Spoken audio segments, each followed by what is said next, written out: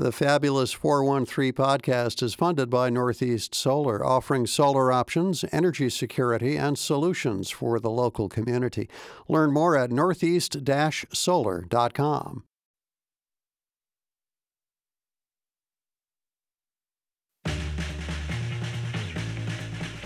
Welcome to the Fabulous 413. I'm Khalees Smith. And I'm Monty Belmonte.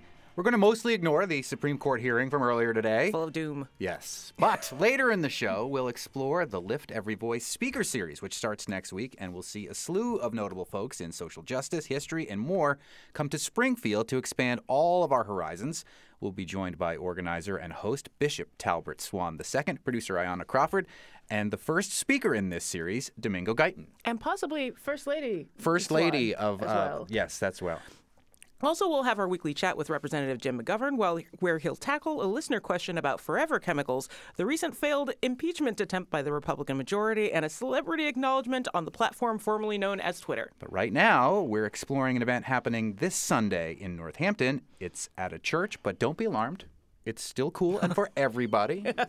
On February 11th, College Church in Northampton will present Black History from Christian Abolitionism to White Fragility, featuring music and speakers and a focus on the intersection of faith with the legacy of slavery. And joining us to talk about the presentation are Marcia Morris and Bob Myers, who are co-chairs for the event, as well as Northampton City Councilor at Large Garrick Perry, and one of the featured speakers at the event, State Representative Lindsay Sabadosa, in the car coming back from Beacon Hill right now. Thank you all so much for joining us. Garrick, City Councilor at Large, Force, as we like to call you, our representative in Northampton. You were the first to bring our attention to this, and this is sort of an outgrowth of a committee to study racialized harms to Black residents and workers in Northampton, or it's at least part of that conversation? Yeah. So first, Monty and Khalees, thanks for having me again. It's always a pleasure to see your faces. Welcome back. And yeah, so this is sort of an outgrowth of some of the work that we've been doing. I'm on the select committee with Marcia Morris, as well as a number of other residents throughout our community. And one of the things we've been looking at are places in which people of color, Black people, gather, and churches have always been that place. And so I wanted to, during this Black History Month, kind of bring this to people's attention and highlight some of the places where we can continue to build community and also have conversations kind of connected to reparations movement as well. And we talked a lot about that on the show yesterday, and I think it'll be a continuing conversation. And Amherst has become, and Northampton as well, a template that I know even Congressman McGovern, who joins us later, has used to try to bring up the flagpole to the federal government to say these are the type of conversations we're going to be having. Marcia, what's your role in this, and what will you be bringing to the event this Sunday at College Church? Well, thank you. I am a commissioner on the reparations group, and I'm also a co-chair of the Slavery and Christianity team for College Church. And we've been working on this for about a year. We've been working on the issue of history of slavery in the North, and specifically in Northampton. A lot of people don't talk about the slavery in the North. They think of it as just a Southern issue, and the North was very much involved in the slave trade route, and so our church wanted to explore that. And so I worked with several people from my church, and we got a team up and rolling, and that's how we got going on this. This is actually going to be our final project for this. We've looked at Pastor Edwards, which is a well-known pastor from Western Mass, and the fact that he was a slaver, and not very many people knew that. And we looked at different kinds of communications, and we worked on doing what we call the Native American talking stick technology, which I learned some years ago. And we did a communication around some issues around race. And we also talked about Juneteenth and what the real meaning of Juneteenth is, and the fact that African Americans don't really celebrate July 4th as our emancipation, so to speak, and that Juneteenth has become that date. So this will be the final thing that we do for our church, and I'm here with my co-chair who has been on this walk with me, and Bob has been very kind to work with me. We are from a mostly white church. And it's hard to tell for the radio audience, but Bob and I are the only white people in the room right now. And white fragility is one of the things that will be discussed. We will talk with Lindsay Sabadosa, our representative, in just a minute, too. But Bob, tell us your role in this and being a white person involved in this conversation and what that's meant through your church. Yeah, well, I mostly have done what Marcia tells me to do. But That's a good first move. There's just been a very nice flow to this because back in 2020, after Breonna Taylor and George Floyd were killed, the pastor and the elder board of our church really got a genuine conviction that we really needed to look at the history of racism within the church. And our little committee, our Slavery and Christianity Committee, was put together. And I think there's been a very nice flow to this. Last year we put on the program regarding slavery in the North, slavery in Northampton, and what Jonathan Edwards' role was in that. And it's been kind of an interesting little piece that Jonathan Edwards has been credited with being the author of the Great Awakening, the big revival, the famous fire and brimstone preacher. Exactly. His connections to Northampton. Yeah. But he was a slave owner. But the Great Awakening is that's sort of the starting gate for most of the Christian abolitionism that took place in Florence and Northampton afterwards as well. So there's a real nice continuity to all this, and I think this is a really nice place to finish our series. That's Bob Myers and Marcia Morris, who are co-chairs for the event happening this Sunday, February 11th at 1 o'clock at College Church, Pomeroy Terrace in Northampton. From Black History from Christian Abolitionism to White Fragility.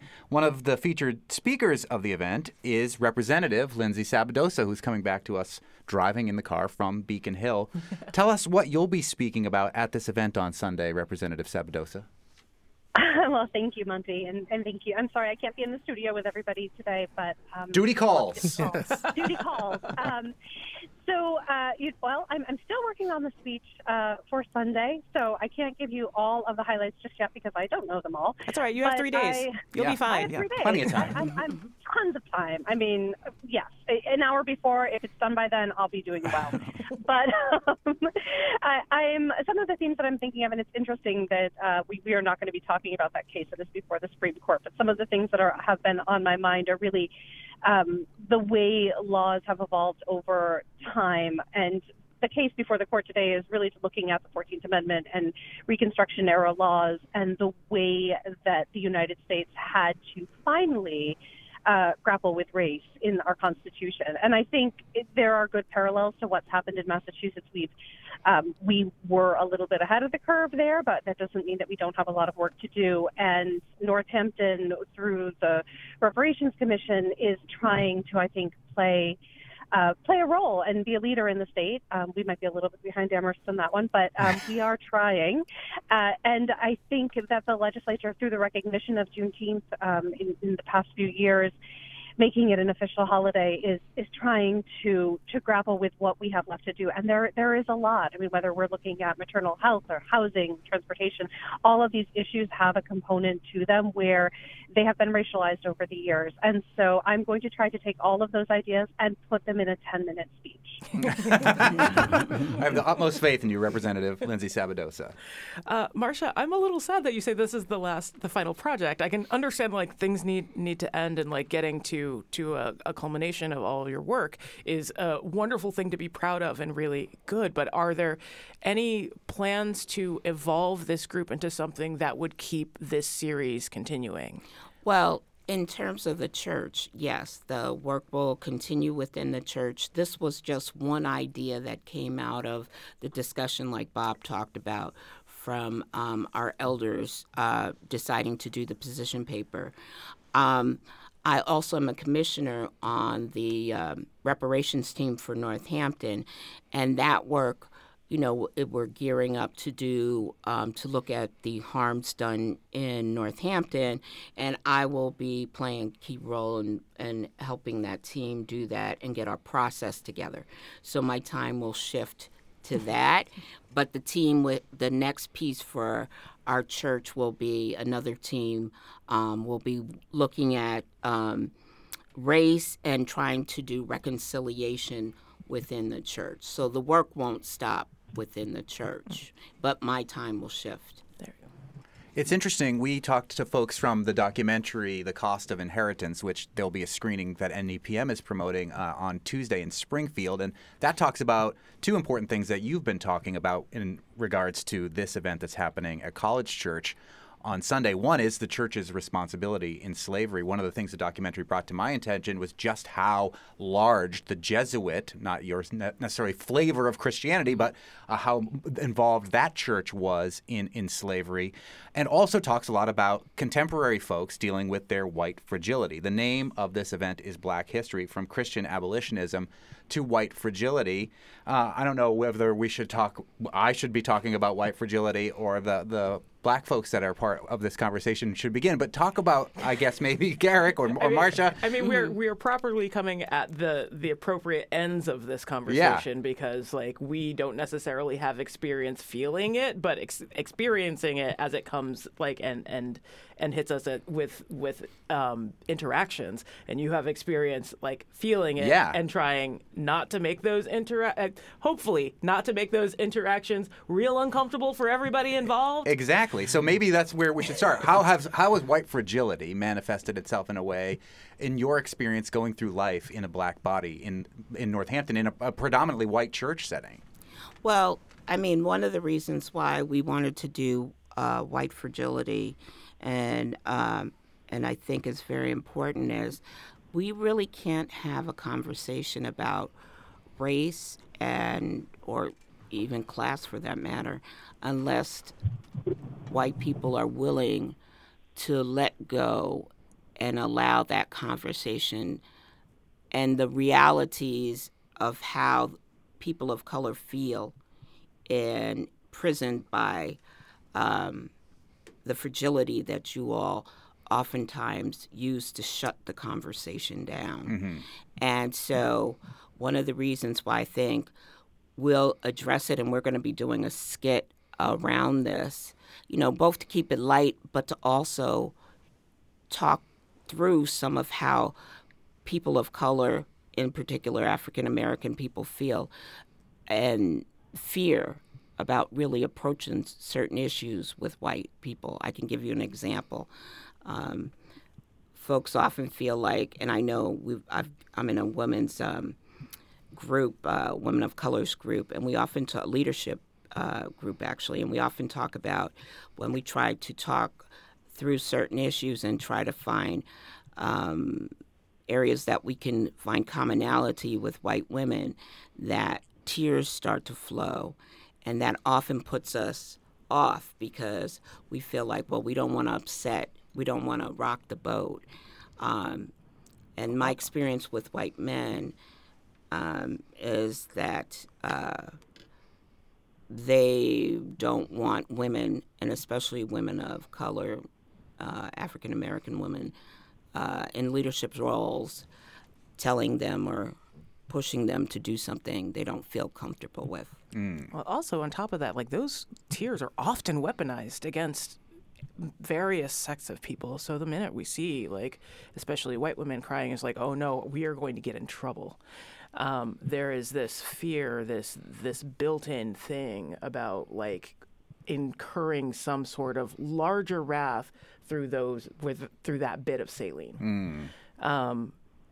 This is not where I wanted to go with this question. But I am. But that's what. No, yeah. Right? Isn't that what it's really about? Like being able to talk through these really thorny issues with white people around, how white women's tears meant Black men often ended up hung or accused of rape or something like that. And so those things were weaponized in the South and the North as well. And these things are still around, and we need to talk through that.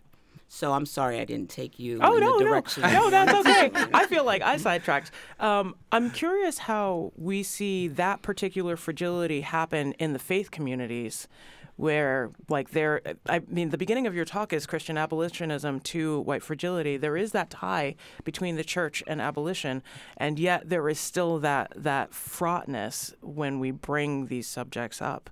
So is that part of the talk on Sunday too, part of the sketch? Yeah, I think very much so. And I think, excuse me, the skit that's going to take place addresses that head on. And yeah. That's Well, one thing I would add is that when you said the thing about the Jesuits, we found through the work that we did around Pastor Edwards that pastors in the Northampton and greater Western area, slavery and having a slave was almost like owning an expensive car. We might think of it in today's world. Symbol. It's a status symbol.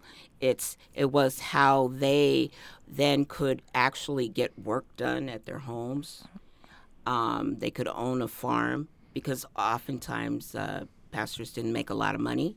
So this allowed them to, it wasn't a plantation, but it was their ability to do farming. And remember that meat was what we sent to the West Indies and to England, and that's how we were a part of that triangle as well. So Christianity has very much been a part and parcel of slavery, the institution of Christianity. That's Marcia Morris. We have also been speaking with Bob Myers, co-chairs of the event Black History from Christian Abolitionism to White Fragility. Representative Lindsay Sabadosa is one of the featured speakers there. We've been talking about white fragility and tears and things like that. How hard are these conversations to have on Beacon Hill, and what kind of conversations along these lines are happening that you're involved with there?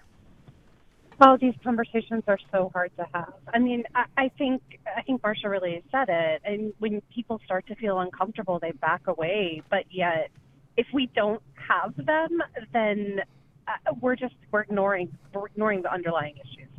So I think that you would be hard pressed to find a group of legislators and staff willing to sit around to talk about how uncomfortable crying can be. But I hope that is going to start to change. What about you, Garrick Perry? You're a counselor at large in Northampton. Are these conversations happening in the city government level and in conjunction with your state representative, Lindsay Sabadosa, on Beacon Hill?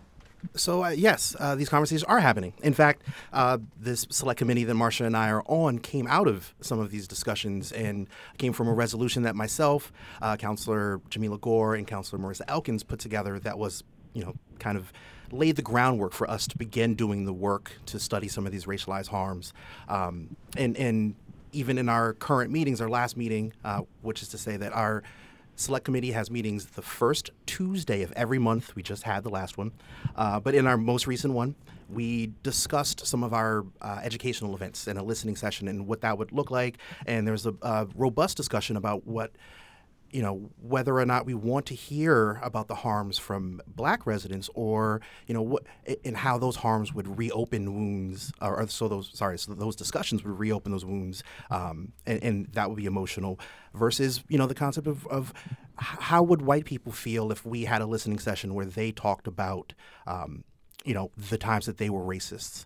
Or did something that might have been perceived as racist, and how difficult that conversation would be. So, even in these small groups and these sessions, just trying to talk about educational things, we're having these very emotional conversations. And one thing I will say about this select committee is that I'm very proud that it is predominantly Black, and even in that space where I feel very comfortable being around people who are the same skin and have had some of the similar experiences as me, that we all are coming at it from different perspectives. And so, the fact that Northampton is willing to have an open space, to have this be publicly, broadcast is, I think, very telling about how we want to start taking these subjects head on.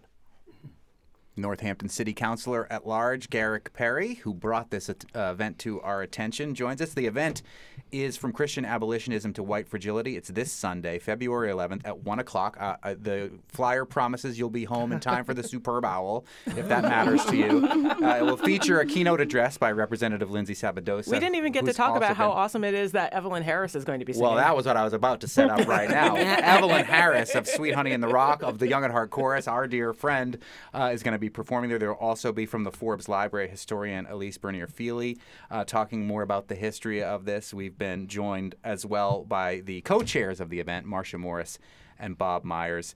Thank you all so much for telling us about this event this Sunday. Thank you. Thank you. Later in the show, more ways to celebrate Black history with the Lift Every Voice speaker series. But up next, Congressman McGovern answering some of your questions on how he got a social media assist from a Jedi. And this is Evelyn Harris, by the way. Oh, yeah. You're listening to the Fabulous 413 on 88.5 NEPM.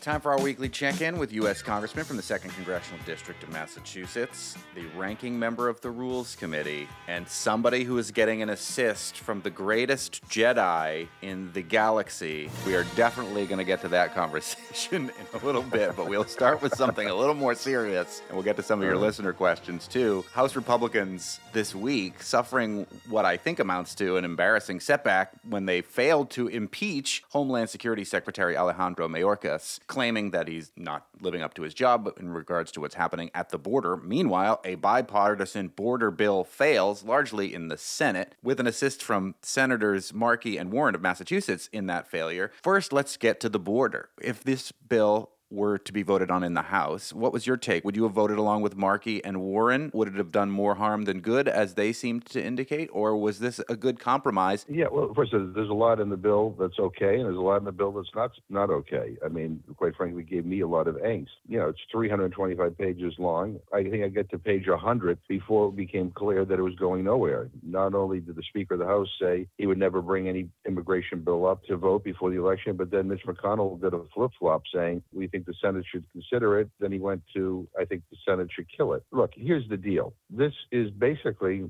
everything the Republicans wanted. This would have given the President of the United States the authority to shut down the border. That's what Republicans have been asking for. And they get everything they want. And it's like being a spoiled child. You get everything you want, and then it's not enough. My response to all of this is, from now on, if people want to complain about the border and about the number of people illegally crossing, or you want to talk about fentanyl or whatever, the Republicans now own it. They basically said, we want to do nothing. We want the issue for an election, but we do not want to be part of solving the problem. There you have it. I mean, this is dead. I mean, I thought at least the Senate would have voted to consider it, but it won't even be debated in the Senate. And if it were debated and passed in the Senate, the Speaker of the House has said it's dead on arrival. So that's that. This is a clown show. Oh, we're going to get to the clown show thing again, too. That has to do with Luke Skywalker as well. But let's get to a listener question. Ben Goldberg from Leverett says, hi, Jim. Like, very informal with you, which I think is, could be good.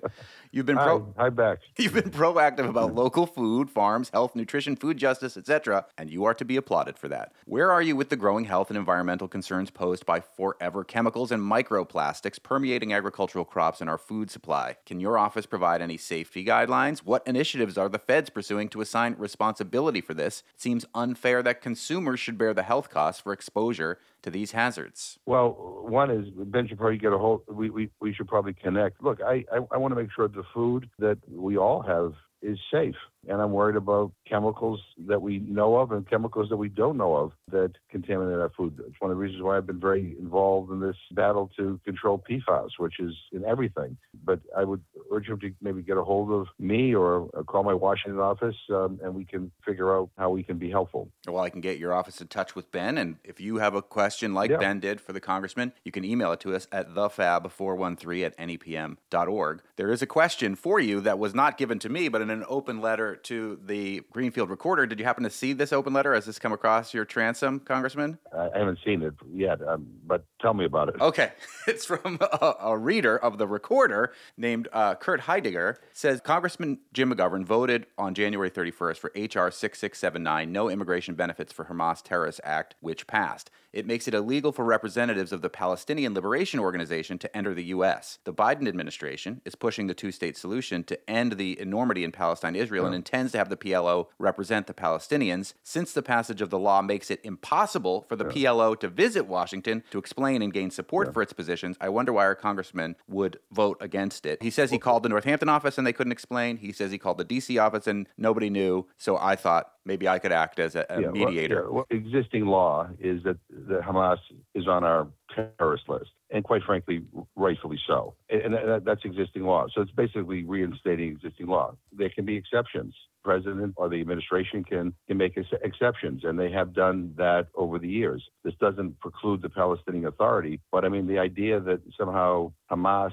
should be able to, people from Hamas should be able to come into the United States anytime they want to, given their record, by the way, which has not only been horrific to Israel, but has been horrific to the Palestinians. I have friends in Gaza who have told me that Hamas has been a disaster. Well, let me stop you right there for a second, because I think Kurt's question has less to do with Hamas and more to do with the PLO. It seems that the PLO, first of all, the PLO is not representing the Palestinians. It's the Palestinian Authority that is, and they're not. But the PLO, there have been over the years, there have been exceptions that have been made over and over and over again for representatives of the PLO to be able to come to the United States. So if anybody wants to come to the United States to talk about how we end the violence, I'm fine with the administration granting a waiver. But this is existing law, and it is a reinstatement of existing law. Republicans thought it was important to bring it up. I'm not going to vote on a bill that would basically say that we should repeal taking Hamas in particular off the terrorist list. What you're saying to Kurt, who wrote this letter, is that if members of the PLO who could become one of the governing bodies in a two-state solution were here as emissaries to negotiate that, there would be caveats in this bill that would allow for that to happen. Absolutely. And over the years, we have made exceptions,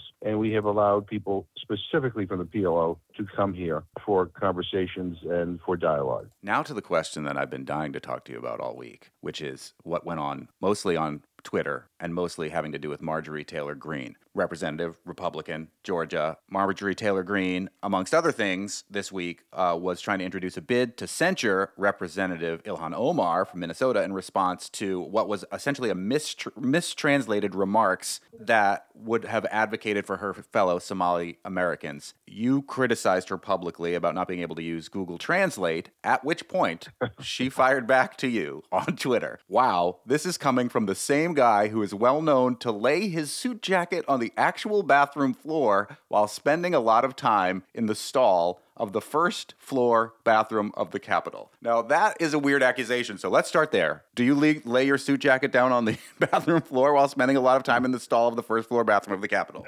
Not that I know of. I mean, I don't even know what you're talking about. I mean, it was such a weird thing. And when she posted, my staff called me and said, "Don't respond."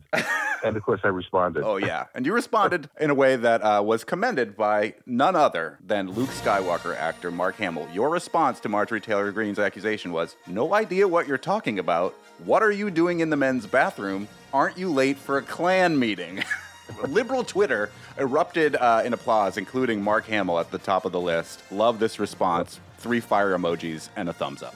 Well, I'm glad to have the force with me on this one. But, I mean, she's a weirdo. And, she's a bully. And she says these crazy off-the-wall stuff, which I don't even know where it's coming from. But you know what? Sometimes you got to punch back. She's crazy. And she's also a bigot and a racist. And so that's why I responded. She was the one who brought it was her resolution to impeach Alejandro Mayorkas.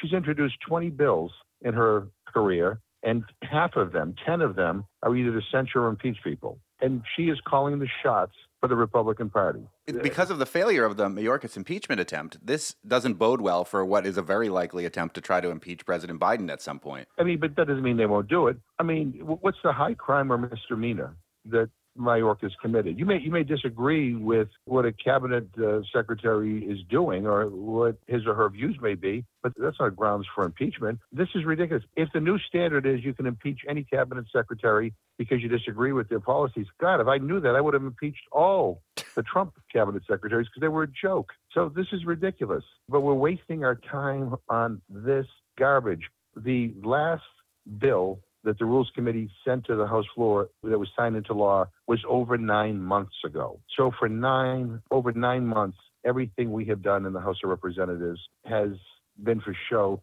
We have accomplished nothing. It is pathetic. And I'm going to tell you, this coming election is incredibly important because if the Republicans win, you're going to get more of this stuff. If they can be defeated, then they will have to reinvent themselves, and Republicans will have to go back to being old-fashioned conservatives rather than, the chock full of nuts caucus that they've become.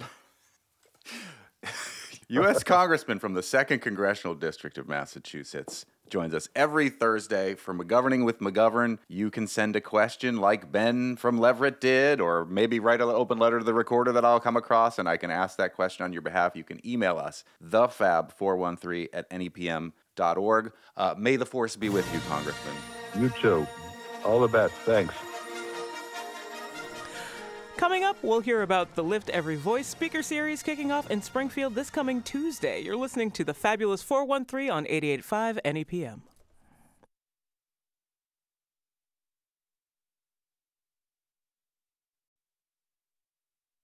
Lift every voice and sing. Welcome back to the Fabulous 413. I'm Khalees Smith. And I'm Monty Belmonte. The Spring of Hope Church in Springfield presents the Lift Every Voice speaker series. This year's theme, a challenge to stand on the right side of history. The series was established in 2011 in honor of African American History Month. The lecture series gives the greater Springfield community direct contact with the important ideas of our times and with people who have contributed much to modern thought. The series endeavors to elevate Black voices to break down racial inequality. And joining us is one of the hosts of the series, along with his First Lady, Cynthia, who's in our green room. Shout out. Bishop Talbert Swan II, pastor of the Spring of Hope Church of God in Christ. He's also the president of the Greater Springfield NAACP and is a radio host who, when I pull myself away from NEPM every Monday and Friday morning, I listen to on WTCC. I know, I get to listen to it on my way down to the station. It's wonderful. Not that we listen to anything other than NEPM, but every once in a while when the bishop is on, branch out. we put the bishop on. It's good to have variety. Yeah. We also welcome back to the show Ms. Ayanna C. Crawford, president of AC Consulting and Media, founder of Take the Mic, and organizer of the Lift Every Voice series. And we're happy to have the series' first speaker, Domingo Guyton, professor at Boston campus and Worcester State University. Professor Guyton is well-rounded in African American history and how it relates to the current hip-hop generation. Earlier years of Guyton's life were documented in 2 books. He is the producer of over 200 songs. His music has appeared in several TV shows and movies. For 6 years, he was the drummer for Grammy Award-winning group Tavares and the producer and director of 3 award-winning films. Thank you all so much for joining us today. Glad to be here. Glad to have you on our airwaves, Bishop Swan. So you're one of the founders of this series that started back now 12, 13 years ago at this point. What made you want to start this series? So, back in the 90s, we used to do a number of events centered around Black History Month. And around this time, I was looking at trying to see what was happening, and there was not much going on. Mm-hmm. And so I got this idea while I'm riding down Alden Street. You know what? I need to do something for Black History Month, and this came to mind. Mm-hmm. And we started it in 2011. Our first speaker was Dr. John Bracey from the University of Massachusetts in 2011, and we've been going strong ever since, and this is our 14th annual. Excellent. What are some highlights from over the years that you remember most? Oh, man, a whole lot of them. Sister Soldier was a big event. Standing room only in the place, of course. Dr. Jawanza Kunjufu has always came and brought a relevant message. Tim Wise always packs the place out. And so it's run the gamut from award-winning actors like Clifton Davis to hip-hop pioneers like Moni Love. So we've had the gamut of speakers that have come and talked about a number of relevant topics throughout the year and challenged our community. Right. And we are lucky to have the first speaker with us, who also comes from a hip hop background and from the Boston area originally, right? Domingo Guyton, who's the first speaker this coming February 13th, next week, Tuesday. Yes, sir. Tell us about growing up in Boston. Where in Boston, first of all? Yeah, Khalees was born. I was born in Boston, but grew up in the suburbs. I'm from Roxbury. Yeah. All right, I'm from Mattapan. Where? That's where my Nana was. My Nana was in Rosendale, so not too far. Getting Sundays at Brigham's when we go for visits. Yeah, there we go. Yeah. So your story, in part of hip hop culture and now in church culture is a transformational story. Tell us a little bit about your background and what's brought you to this Lift Every Voice series. Well, my background growing up in Boston, again, in the 1980s, so that explains a lot right there. I went to high school. I graduated in 1993. So we were right there in the midst of a lot of chaos. We just got out of, war on drugs. Our communities just got infiltrated with a bunch of guns and crack cocaine, because cocaine was never inside the inner city. That was, expensive, quote unquote, white drug to get. But, because of the war on drugs and things that were happening in our country, our neighborhoods soon got flooded with these illegal guns and this crack cocaine. And so coming out of that was just crazy. I ran to Worcester, which is an hour west, just to get out of the chaos and sort of, try to do something with my life. And I went to Worcester State. And so Worcester State has been a part of my life since 1993, since I got out of the chaos of Boston. What's it like teaching there now, having gone there to escape? It's beautiful. It's been. I'm currently in Atlanta, Georgia. So I've been here for 10 years. When I left Worcester, it was 2014, and I came to Atlanta to work on a feature film. Mm-hmm. But I've kept a great relationship with Worcester, and they have me actually teaching a class which is called the Sociology of Hip Hop, and I'm doing it virtually. And so I'm able to do it from my home here in Atlanta and still being connected to Worcester. And I'm actually teaching a class right down the street from where our series is happening in Springfield. It's at Commerce High School. Oh, nice. Springfield. So I'm teaching a class there called Sociology of Hip Hop. So this has been a great, just all these dots that are connecting. Have the different hip hop communities that, like the one from Boston, there's the very small but still there one in Worcester, and the one that you've come into in Atlanta, affected the way that you structure and teach your class? I think there's a lot happening, and it's happening at lightning speed. I'm looking forward to the conversation that we're going to have on Tuesday, and looking forward. I always love the question and answer period, because the hip-hop culture is moving and it's changing. So much is happening, and it's very fascinating, and a lot of it is very heartbreaking. So I'm looking forward to the conversation. I'm looking forward to the questions and what I'm going to walk away learning also. Right. We're speaking with Domingo Guyton, who on February 13th, next Tuesday, will be the first speaker in the 14th annual Lift Every Voice lecture series, which is happening at the Spring of Hope Church of God in Christ in Springfield, starting at 6:30. Domingo, the topic of your discussion, and you've alluded to this a little bit, hip-hop, a culture of vision and voice. Tell us where you are a musician. You've produced and created, and you have a whole playlist on Spotify. Tell us how your hip-hop and what your hip-hop strives to say, how you're using your voice every day through the means of hip-hop.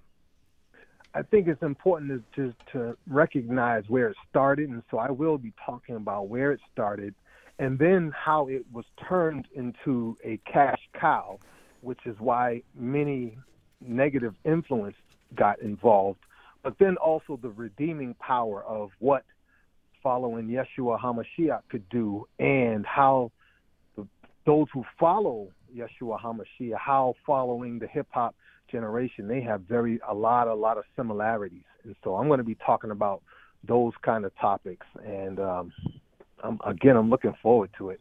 First time that I'll be doing it. I've been to the series. This will be my third time there. I was there in 2012. I think I was there somewhere around 2016 or 17, and then Bishop has asked me to come back the third time, and it is an honor. And the bishop he refers to is in the studio with us, Bishop Talbert Swan II. We're also joined by Ayanna Crawford, and that is Domingo Guyton, who is the first speaker of the Lift Every Voice series. Let's take a quick break, and we'll come back and we'll hear some about the other speakers that will be part of this series throughout the month of February. You're listening to the Fabulous 413 on 88.5 NEPM.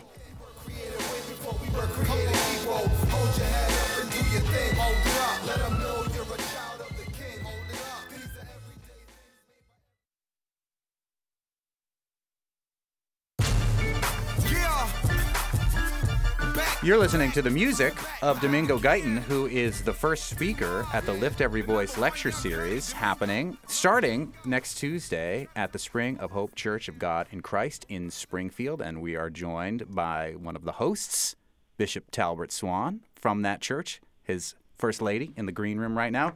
We're also joined by the host for the 13th Lift Every Voice series, Ayanna Crawford.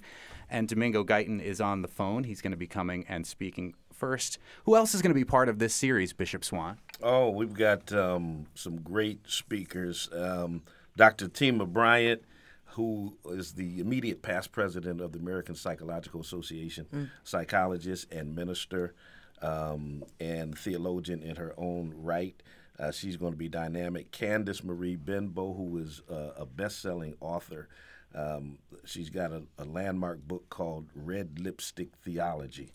You need to check that out. She's going to be one of our speakers. And Mike McBride, friend of mine, who's also a anti-gun violence advocate, the director of Live Free USA. He's going to be coming in. He's going to be meeting with groups in our community that are working against gun violence, and his lecture that evening is going to be talking about shifting the culture of violence. And then we have another speaker who's on a separate docket called Lifting Silenced Voices, and that is Linda Sarsour, who is going to be talking about the situation in Israel with the Palestinians, and that's going to be moderated by Dr. Almakar Shabazz. So it's going to be a full month of great speakers. And you did say the First Lady's in the green room. Shout out to the First Lady. It's our 33rd anniversary. And happy anniversary. Happy anniversary. In 33 Happy years, anniversary, First Lady. 33 years, we haven't had a single argument.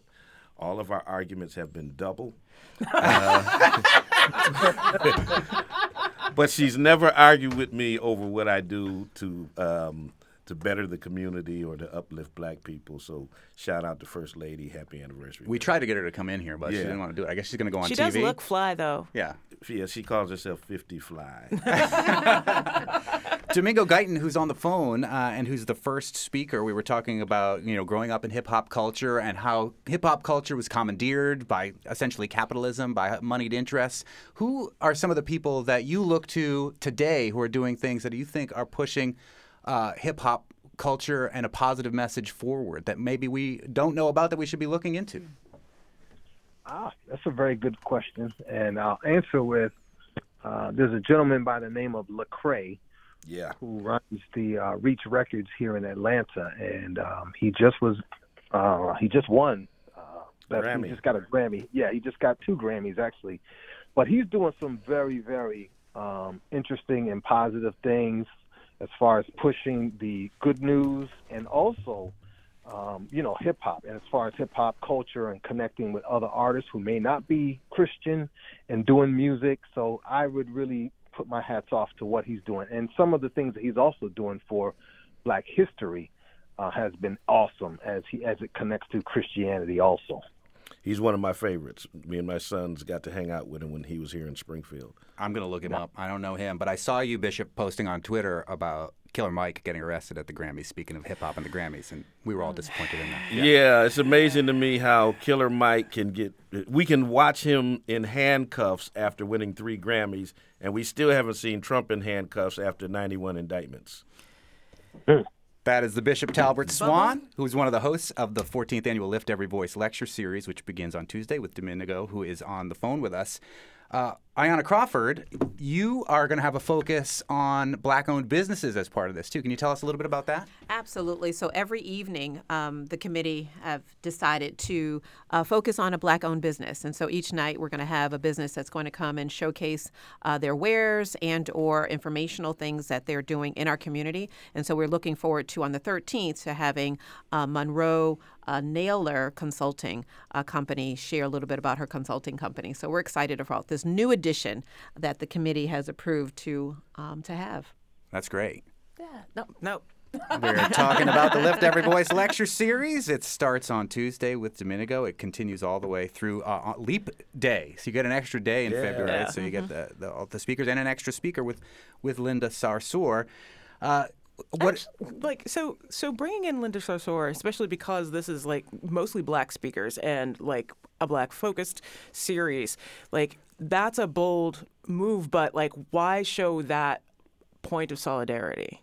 Yeah, well, when we look at what's happening in Israel and the plight of the Palestinian people, Black people for eons, since 1948, have stood in solidarity. When you look at the Black Panther Party, you look at Nelson Mandela said that the plight of Black South Africans could not be separated from the plight of Palestinians. They're still saying this. Absolutely. Mm-hmm. And so even today, most Black Lives Matter groups and others look at what's happening there, and it resonates with us because of the suffering that we've gone through in apartheid America. And so we're just talking about the basic humanity of people and standing in solidarity. And so Linda, of course, has worked, in civil rights and political circles in solidarity with Black folks, and she's an excellent speaker to talk about the subject, and so we're happy to bring her. We got a lot of resistance in terms of bringing Linda, but I was determined that she was coming, and she'll be here on Thursday. She's also one of the founders of the first Women's March that happened after the election of Donald Trump back in 2016. That is the Bishop Talbert Swan, the iconic voice of radio host Bishop Talbert Swan, in my opinion, from his WTCC show. And we've also got Ayanna Crawford with us. We're talking about the Lift Every Voice lecture series. Oh, and then a series like this is really important, not just because of Black History Month and making people more aware of all the things that Black people do in the community, but especially in times of trauma when we are shown like ourselves being killed and like people have very short memories about how long that actually affects us. Like, what does a series like this do to remind people of us being here and just being regular and being excellent at the same time? Yeah, I think it brings up the pertinent issues. It reminds people when we get caught up in our day-to-day lives, sometimes things slip into the background. It reminds us of what we're yet dealing with. It also reminds us of the fact that it's not that long ago, but it also challenges us. One of the speakers I brought twice, just passed away recently, was Joe Madison. And Joe Madison would always ask the question, what are you going to do about it? And that's the challenge of these lecture series is, at the end of it, what are we going to do about it? The theme of the series is the challenge to stand on the right side of history. How is that theme going to weave itself through all of these speakers?